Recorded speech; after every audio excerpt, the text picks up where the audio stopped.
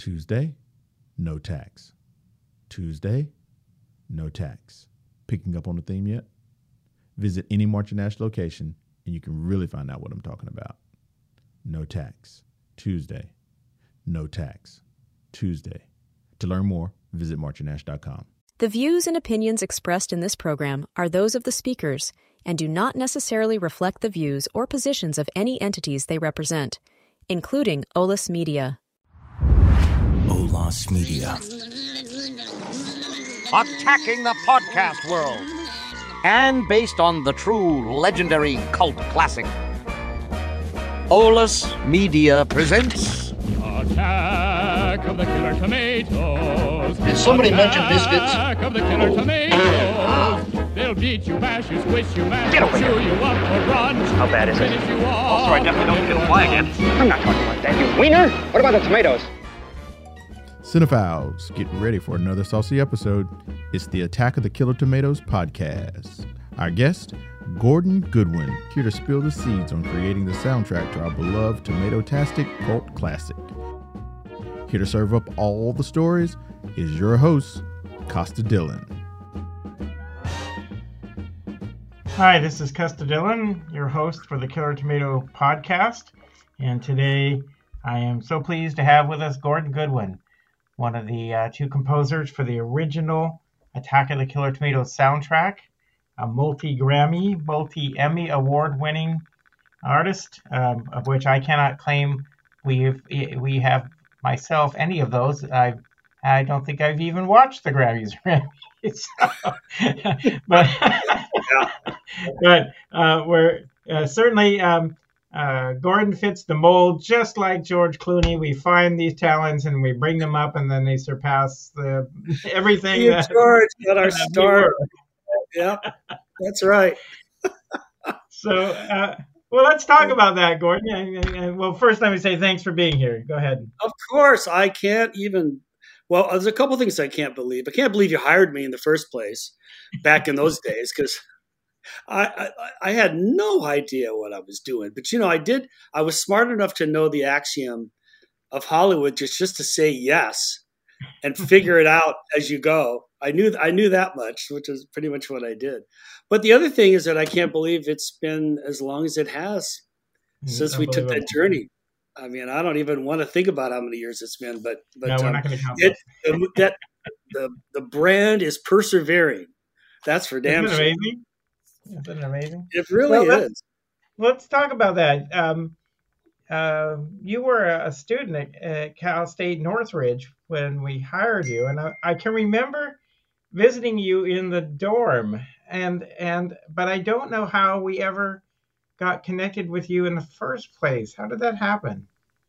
I was living off campus, actually, in a house, and I had like, I think, 2 or 3 roommates, and one of them was John DeBello's brother, Jerry, who was a clarinet player, and he brought it up at dinner, and dinner for us was hamburger helper or something, pretty modest, or ramen, stuff like that you eat when you're in college. Yeah.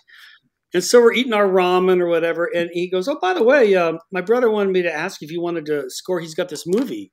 When do you want to do the music?" And I, of course, the answer was, of course. We didn't know who his brother was. We didn't know anything about the movie, but it was Paul Sunford who co-composed the score, and Jerry and I were the 3 guys that were renting the house. So Paul and I just dove in and said absolutely. And of course, Paul's also from San Diego, where the whole the production company was based. So I was just about to graduate from college, and man, at that point I thought, this is it, baby. Here I go. I'm not even out of school. The first film's on my doorstep. And but it was I learned so much from the whole. It was the first time I was ever in a recording studio. I remember the engineer that we hired was looking at me like, "Oh, this kid is in over his head." He was just and we hired. I knew a lot of good musicians. I knew horn players especially, but I didn't know a lot of good string players, and we needed. we had a modest string section, but we put them to work because we were writing kind of Star Wars kind of stuff, kind of action music with a lot of violinistic activity. Mm-hmm. And it's easy. That stuff's easier to do when you've got 40 string players. I think we might have had 10 or 12. So I remember the string players looking at me like, we hate you, at the recording session, because I remember they had to play a figure. Now, normally, now, in my wise years, I would give them a little break. I'd go, and then have somebody else go, and then I have them pick it back up.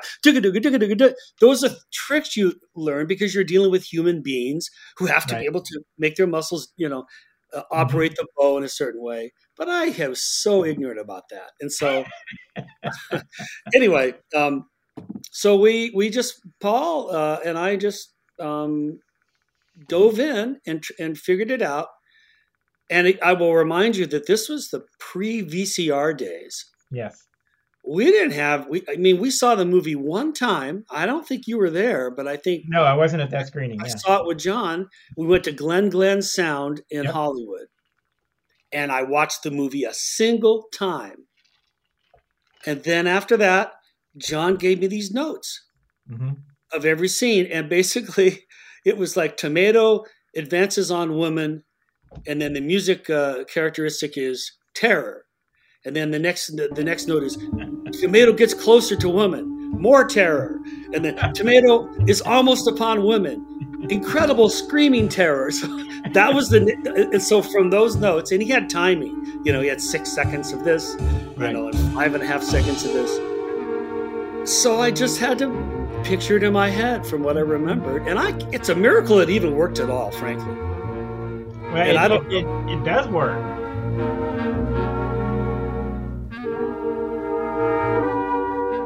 So, yeah, I forgot Jerry DeBello was a student there. He went on to, I think, play for the Air Force Band, actually. That's right. That's right. He was a good little player. So I appreciate the fact you said you didn't know what you're doing, because little did you know, none of us knew what we were doing.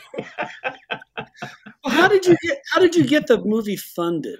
Where'd the money come from? We went to friends and relatives, basically. It's a movie entirely funded by friends and relatives. And my goodness. Over time, various people have told us that we were unusual for a low-budget movie, because most people, they said, for low-budget movies, they tend to, the producers and director and so forth, take the money, and whatever's left, the investors get it. And we said we couldn't do that because the investors were our family. We would have been killed if we did that. So we paid our investors back first. And then we got what was left. Hey, I've got some breaking news. All through the month of March, the great folks at March and Ash are getting ready for 4/20. That's in April. But we're going to give you March specials. Just go in store or online and receive discounts off your favorite brands. Take a quick break, visit marchandash.com right now, and enjoy responsibly. So how long did it take for the money to come in? I seem to remember that it was maybe 3 to 4 years, and all of a sudden a check showed up.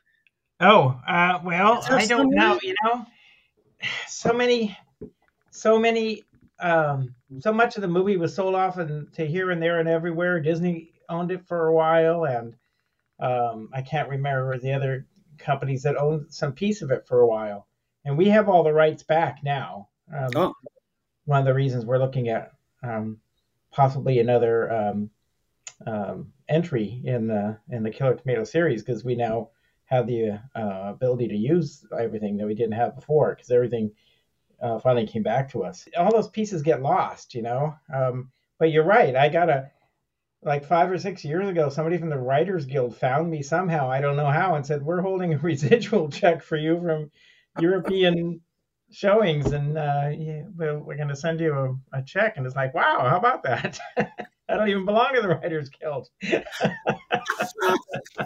So you never know. It's interesting because some of the naivete that we had in those days that I think informed our efforts, ironically, made the film appealing in its way. Like the kind of special effects that you used, and paper mache tomatoes or whatever it was, Right. All that stuff, I think added to its charm in an interesting way. In the same way how the music, when I listen to it, it sounds like a little bit off. Like, okay, there's somebody who knows what he's doing, but it's like something about it is wherever the strings a little bit out of tune, or the recording maybe not quite as pristine as it could be, or any of that stuff. When you take it as in its totality, that kind of makes it why it's appealing to people.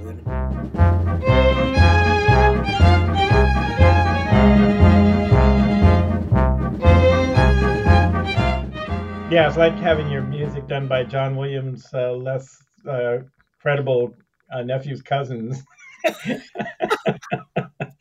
Well, I have to say, I totally ripped him off. I was like just aping Henry Mancini and John Williams, in the except for the jazz stuff. And I remember there was a car chase. Yes. Yeah. Right. And I went with Lalo Schifrin's kind of thing. There was a movie, a Steve McQueen movie called Bullet. Yeah, absolutely. Right. And it had a lot of big car chase, and they used kind of big band jazz in that. So I go, okay, here's a precedent. I can use the big band, but I really wasn't. I didn't really have an identity, I guess, as a composer at that point, other than I loved big band jazz. That was kind of where I had lived since I was maybe 13. Mm-hmm. And so that informed a lot of it, but a lot of the movie, it worked. Like the song the soldiers are singing and they're doing a little dance number and kind of a bluesy little thing. I mean that was perfect, for that sensibility. The tomato stomp. Yeah. Tomato stomp. There it is. Yeah. Tomato stomp. Yeah. When I got, after you lay down the tracks, that's when John and me sat down and wrote the lyrics for the songs that had lyrics, and it was actually pretty easy to do because I didn't find I had to strain too much to find lyrics that would fit within the music you'd written, which was nice. But you are right about the people often comment for such a low budget movie. The things they notice are that it looks good, and that's because we shot it on negative film, which was unusual for low-budget movies at that time.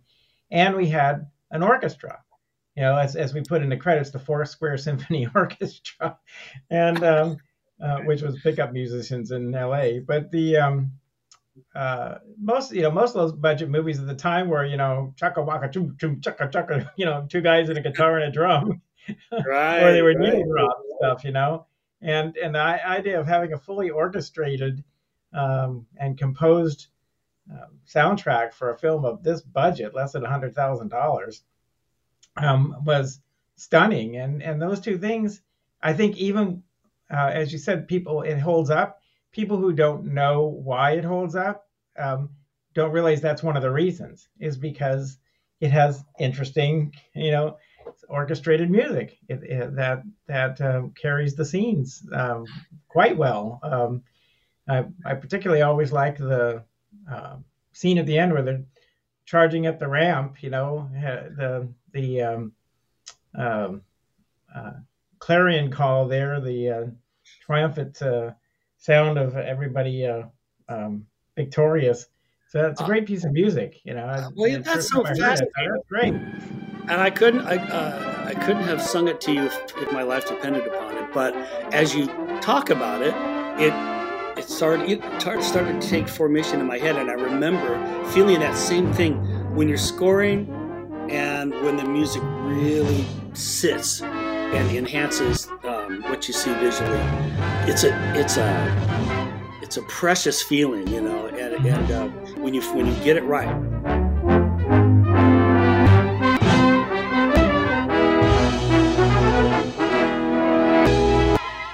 Some people get it right all the time. Some of us, get it right some of the time. I remember that was a moment where I go, oh, this is lifting. The music's definitely lifting it up. Mm-hmm. And the thing is, nowadays, I can make that decision here in my studio. When I'm composing, I'm surrounded by computers and samplers and all that stuff. So I can do these mock-ups and I can feel the emotion and I can see that it's working. Whereas I was at my parents' house on the piano that I learned how to play when I was a kindergarten kid, upright piano. And I remember writing some music at that piano. And then my friends wanted to go to the Pudding Stone Lake in San Dimas. I said, all right, I'll go with you guys. But I brought my score paper and I'm sitting on a beach chair and I'm orchestrating Killer Tomatoes at Pudding Stone Lake. Because I go, well, I didn't want to give up my summer with my friends, but the connection that I can have with the picture now with this technology, I didn't have. I guess I could have rented a moviola, but I don't know if we didn't have the money to even do that. No, we did not. We did not. So I tell you what, I found, and I know we're not, it's not a video podcast, but I found this stopwatch. It's a Heuer old school stopwatch, and this is what I used to time out the cues at my piano. And I remember I called a friend of mine whose name was Alf Clausen, who for about 23 years did the music on the Simpsons TV show. And I said, Alf, I don't know how do I figure out how to do the stopwatch? He goes, all right, here's what you do. And he gave me about maybe 6 bullet points of how to use the stopwatch in order to, hit my spots. And also to figure out the metronome, the BPM, because we needed to set a metronome, and so it was really old school, but I don't think we even used a scratch track. I mean, no. That would have been too sophisticated for us at the time. Now, did you do the lyrics for what was the song that advertising guy sang in his office? I wrote most of those lyrics. I kind of what's it? It's like Mind Maker or something. Yeah, Mind Maker, the Mind Maker song. That's what we call it. Yeah, and I'm sorry. Every time I hear it, Al Sklar is the guy who sang it. Oh, his voice is like screeching on a chalkboard to me. I just was not pleased the way that came out. It's a very sing-songy, silly kind of orchestration, but I think he didn't come out the way I was expecting it to. When I heard the final recording, I said, that's not the way I heard it in my head. It was a spirited performance. Yes, it was. It also, the film stops dead at that point, and he did 3 minutes of song, then the film starts again. It is pretty funny. Like, are we in a musical now? We are. We're doing Music Man all of a sudden. Yeah, exactly. But some of the other songs, people love Tomato Stomp. They love Puberty Love. That's why people want a recording of it. I've been requested to provide it. I can't.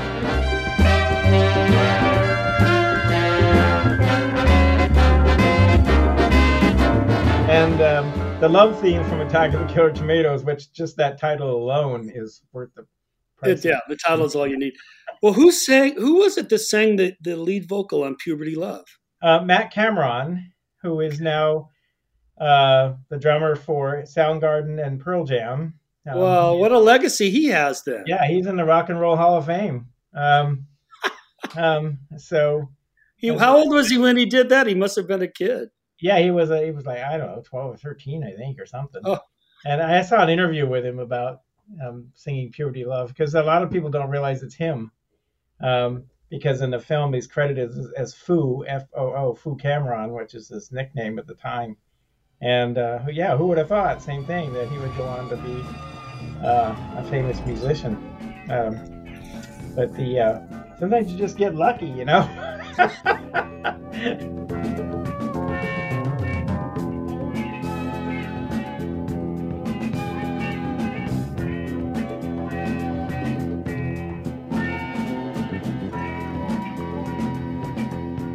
You and Paul became, Paul's a musician still, and you're a composer and musician and have your own band, and lots of people get a degree in music and that's the end of that. They don't have a future in music. All right. It's a real lottery win if you can carve out a career. Mm-hmm. The business has been kind of on fragile ground for a long time, truthfully. Mm-hmm. And so, you have to be versatile and you have to be able to adapt. I mean, I adapted when I started writing music out of college. It was with a pencil and a piano and a piece of paper. And then all of a sudden I had to retool. Right. And learn how to use a computer and learn how to, record and mix and edit. All separate disciplines on their own. People that I would hire people to do all those jobs. Now all of a sudden I'm doing all of it. Wow. And I used to feel resentful about it. Like in the 90s, I was working at Warner Brothers for Spielberg had these animation shows he did. Pinky and the Brain and Animaniacs and Sylvester and Tweety, all that kind of Warner Brothers style stuff. Yep. And I was one of about 6 composers doing those shows. It was great. We had a 40-piece orchestra. We were winning Emmys and getting money. It was so great. And then so that ended about 1999. And then in 2004, I think, they called me back to see if I could do this Tom and Jerry series. And I was excited to do that. But as I'm having my initial meeting, I'm realizing that all the money they spent in 1995 on 40 musicians and 2 music editors and 4 copyists and a recording engineer and all those people, all that money's gone, and they're paying me $10,000 to write one episode, per episode. But I have to do everything. I got to write the music. I have to orchestrate it. I have to record it. I have to mix it. I have to edit it. I'm doing all of those jobs. And I can tell you what, those 50, 60 people in 1995 earned a lot more than $10,000. Yeah, of course. Right. But the industry model had changed. And so here I am doing all those jobs. There's no way I can be as good of a recording engineer as a professional.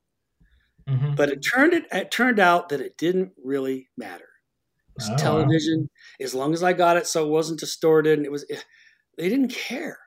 Yeah. So that can be disillusioning, as and not all facets of the industry have slipped kind of in that regard. And of course, there's a lot of great television now, a bit of a resurgence when it comes to that. Although the money hasn't exactly rebounded as much as some of us would hope.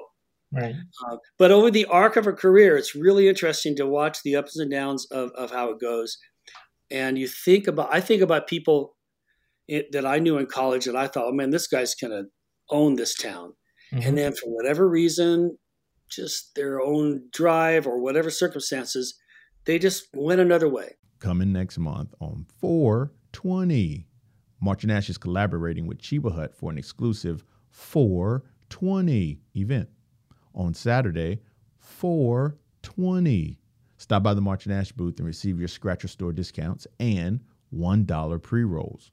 Look, you can see a full list of 4/20 events at marchandash.com, or you can follow the Hilariously Blunt and Cannabis Enlightened podcast wherever you get your podcasts. We'll see you on 4/20. Try sitting across from a mortgage broker and you try to get a loan.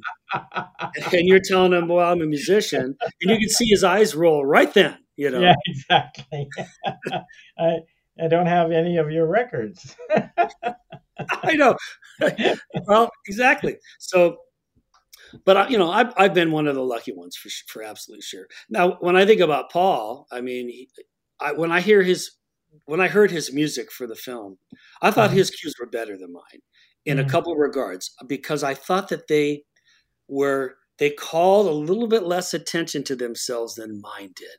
Mm-hmm. So the cue you mentioned, where they're charging, up the ramp at San Diego Stadium, and the music's heroic. Now that's a moment where it's okay for the music to be assertive and like a character in the movie, but there are other scenes where the music has to just be supportive. It kind of has to be wallpaper. It has to be subtextual. Right. And I hadn't really learned how to do that very well yet. But Paul, he had an instinctive understanding of it. He would write these, and they were interesting. They were kind of a little more dissonant, mysterious than mine, you know. And I remember we ran out of time. There was a scene in a hotel room, and Steve is chasing heroin around the room or something. Right. And Paul, we didn't have time to record the cue. We just ran out of time. We had no more money. And Paul goes, we didn't get to record the cue where what's his name chases what's her name around the room, you know. And I said, well, I don't know what to tell you. In those days, we couldn't even mock it up on a synthesizer. We just had, I don't know what you did, if you left the music out or if you just, it looks good. That scene's great. Without music. No, it has music. So maybe they repurposed something else. I guess so, because there is music in the scene and it works fine. Well, there you go. You never know, right? But I remember how disappointed Paul was that he didn't get his cue done, and I don't blame him. You know, I'm sure it would have been great. But how? Let me ask you, how did that work then? Did you collaborate on the same song, or did you trade off who was going to do which scenes, or how did that work? Yeah, we went through the notes that John gave us, and he had it broken down, you know, by scene, and then we kind of went and Paul, I think he did say, look, you'd be better at this than me. And so kind of the big band jazzy stuff I get and the action stuff I did. And he tended to do things that were a little more dialogue, you know, heavy, and it just needed a little support. He did a lot of that stuff. And, but he was in San Diego. I was in LA, you know, it wasn't like we were meeting every day. And I think I might've given him a theme that I wrote. I'm trying to reach back, man, and remember. But typically that's what I would do. I can't imagine I would say, well, here's a theme for this character. You know, use it if you want. You know, if there's a place that you can use it. That's sometimes an effective thing to do. But well, as I say, we were far from professional, and we just met at the recording studio. I remember I got a lot of my friends, and we had to copy the parts out for the musicians. We didn't have money for a copyist, so we probably had 6 of us at my house 2 or 3 nights before the session, and we're all just copying music out, you know. We barely made it to the downbeat. You know, we were up all night, and little did I know that was not atypical. Much of the time, yeah, exactly, yeah. You're up all night before a session, you know, to get things done. It's amazing how much stuff, you know, that you don't want the audience to know some things and how things get done. But lots of stuff is like, it looked like you spent many hours and you were brilliant to do this, and you're just looking, no, it's dumb luck. It's true. It just came out that way. And but I'll take the credit.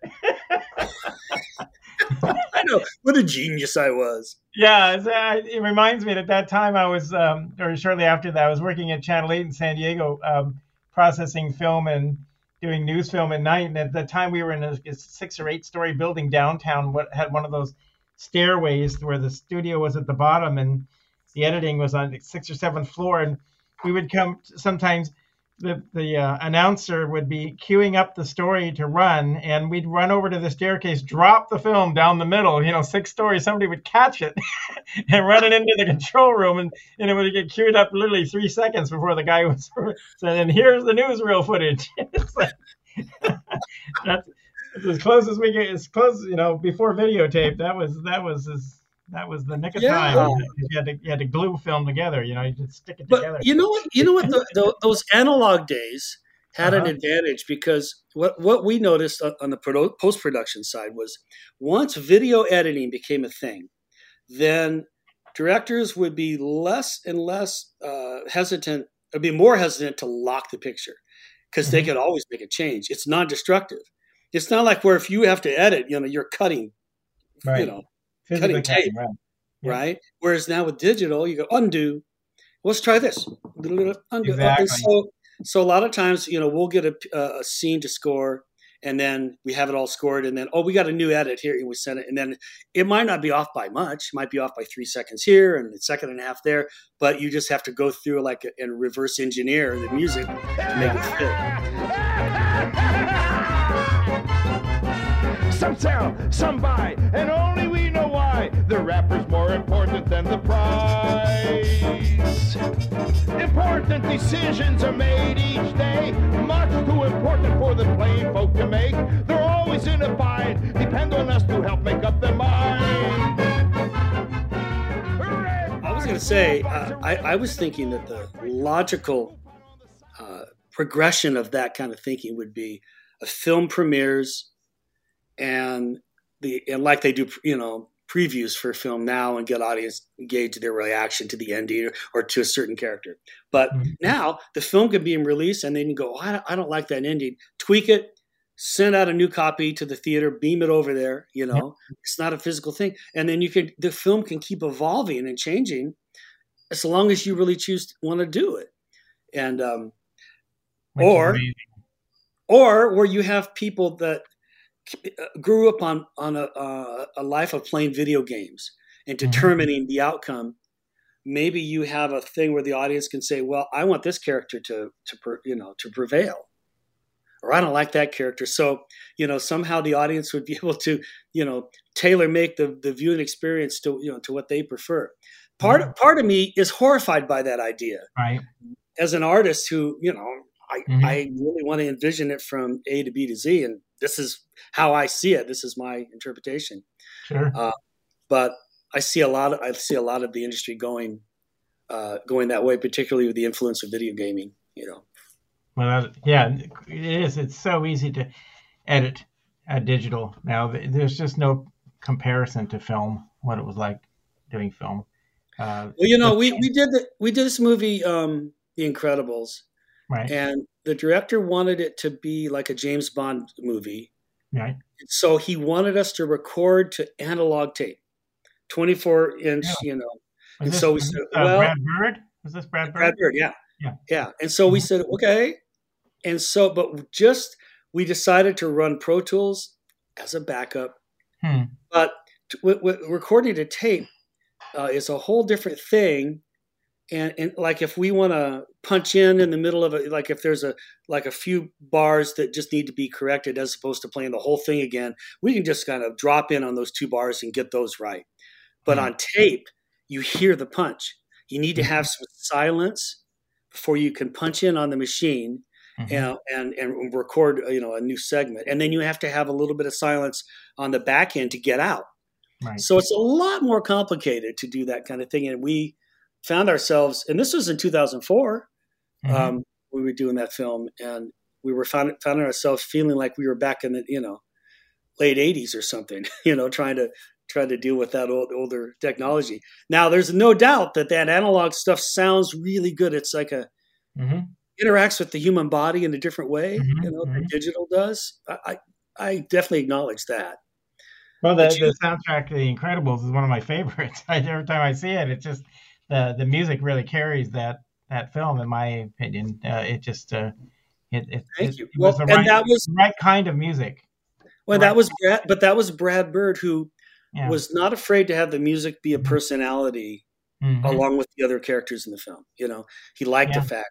Whereas now, a lot of times, younger directors feel that music, if you could hear it or perceive it, like if you hear melodies, that it takes you out of the action. It takes you out of the story. Yeah. So they'd rather have music be, kind of tone painting, and just kind of sound designy, as opposed to like a John Williams kind of melody that you could hum and sing.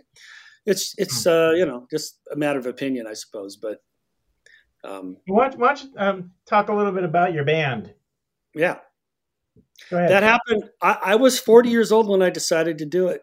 And I was on stage conducting an orchestra at Warner Brothers, and I had an epiphany, and I remember thinking, Gordo, is this it for you? Because I would go to Warner Brothers and I'd write what they would want me to write, know. and then go to Disney and I'd write what they would want me to write. And I thought, is this my life? I mean, it's a noble profession, but am I ever, maybe I should plant my flag. And if I do, what is it? And I decided that maybe I had more road behind me than ahead of me at age 40. I wasn't, who knows, right? But so I went home that night and I wrote a piece for a big band.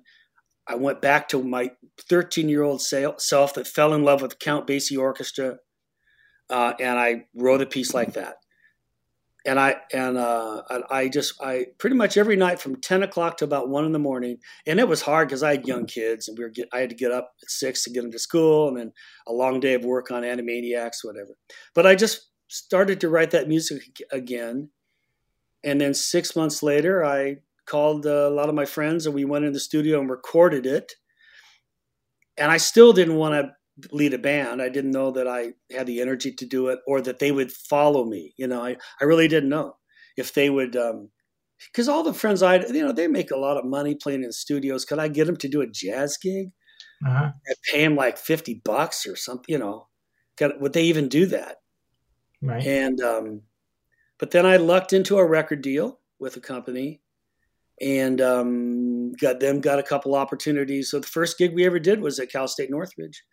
I don't know how I think the jazz band director there asked if I wanted to come play and open for their band or something.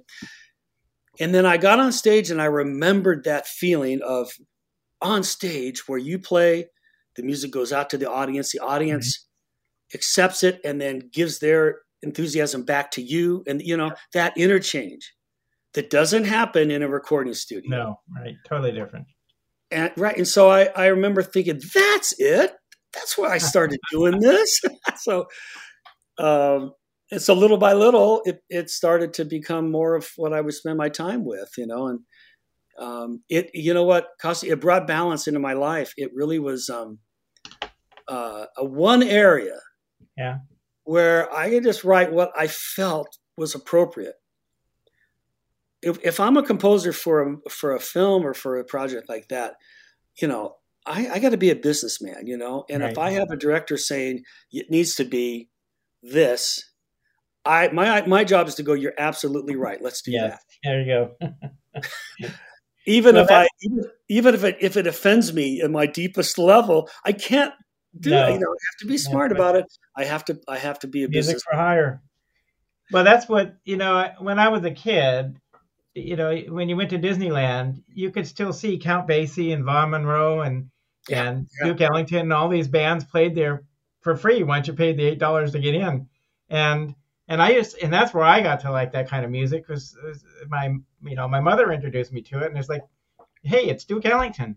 And now so many people don't get to hear big band kind of music. It's just not that, live. They don't get to hear it live with a band. So I think it is fantastic that the Big Fat Band is able to bring music, that kind of music, to so many people who might not have heard it before. We played a gig at the Carnation Plaza Gardens. We did play there twice.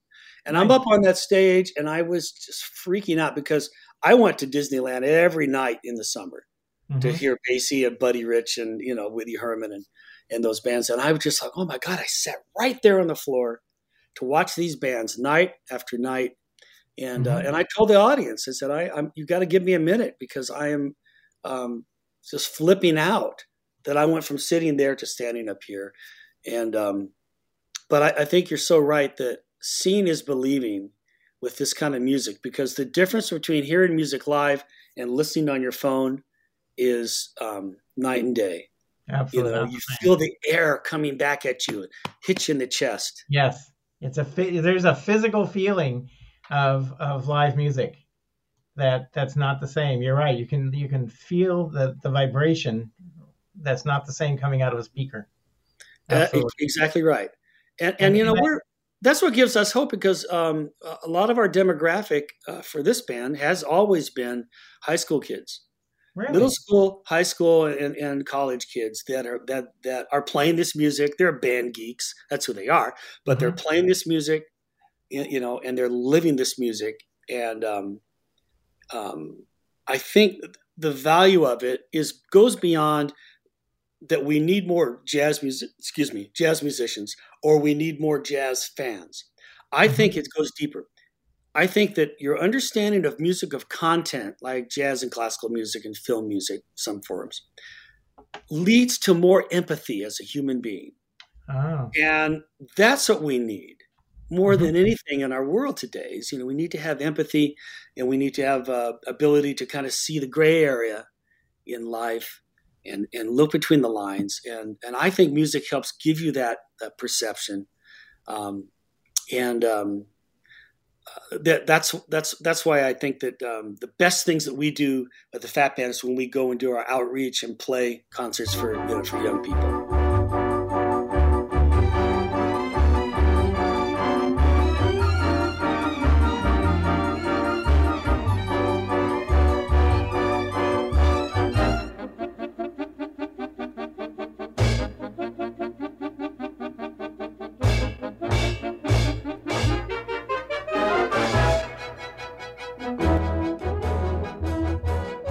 Kid, the first time I heard an orchestra was on a Bugs Bunny cartoon, right?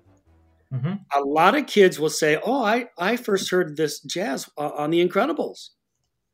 Or maybe in Seth MacFarlane's, work where he, emphasizes the Great American Songbook, and people like that. Johnny Carson was that kind of guy. Who kept a big band on The Tonight Show long after NBC wanted to cancel it. And he's like, you want me? You got to take them too. Yeah. And so a big band was on network TV every night for how long was he on that show? Oh, wow. I mean, I saw Doc Severinsen's band once live. Yeah. They were amazing. Yeah. I'm going to try to make it up to Thousand Oaks. I don't know if I can, but I'm going to try to make it up to that show if I can. Oh man. Well, we're hoping to get down to San Diego and play. We played there last year, I think at San Diego Community College. Is that it? But I have my radio show on KSDS, which is based in San Diego, and I do that every week. And that's also been a rejuvenating thing for me because it reminds me of my college days when we would go to Tower Records every Friday and we'd buy, 10 albums and go home and just, absorb them. And then as you get older, you just kind of, I got my music, I got music I like, or I'm too busy. Whereas now with this radio show, I proactively seek out, the young guys and try to find, music that I haven't heard before. And it's really been invigorating for me, for my own creative, output, to hear these new sounds and rejuvenate kind of what my intentions are. Nice. It's nice. Well, I appreciate you having you on the show or on the podcast here, Gordon. Anything else you want to add before we? The only thing I would say is that if we can do another one, you got to get Clooney. There's no way. He doesn't. Somehow he's never invited me once to his villa in Italy. I don't know what. Oh man, well, he probably lost your contact info. I'm sure that must be it. Well, he might be at the stage of his life where he might want to revisit, the early days. Yeah. So.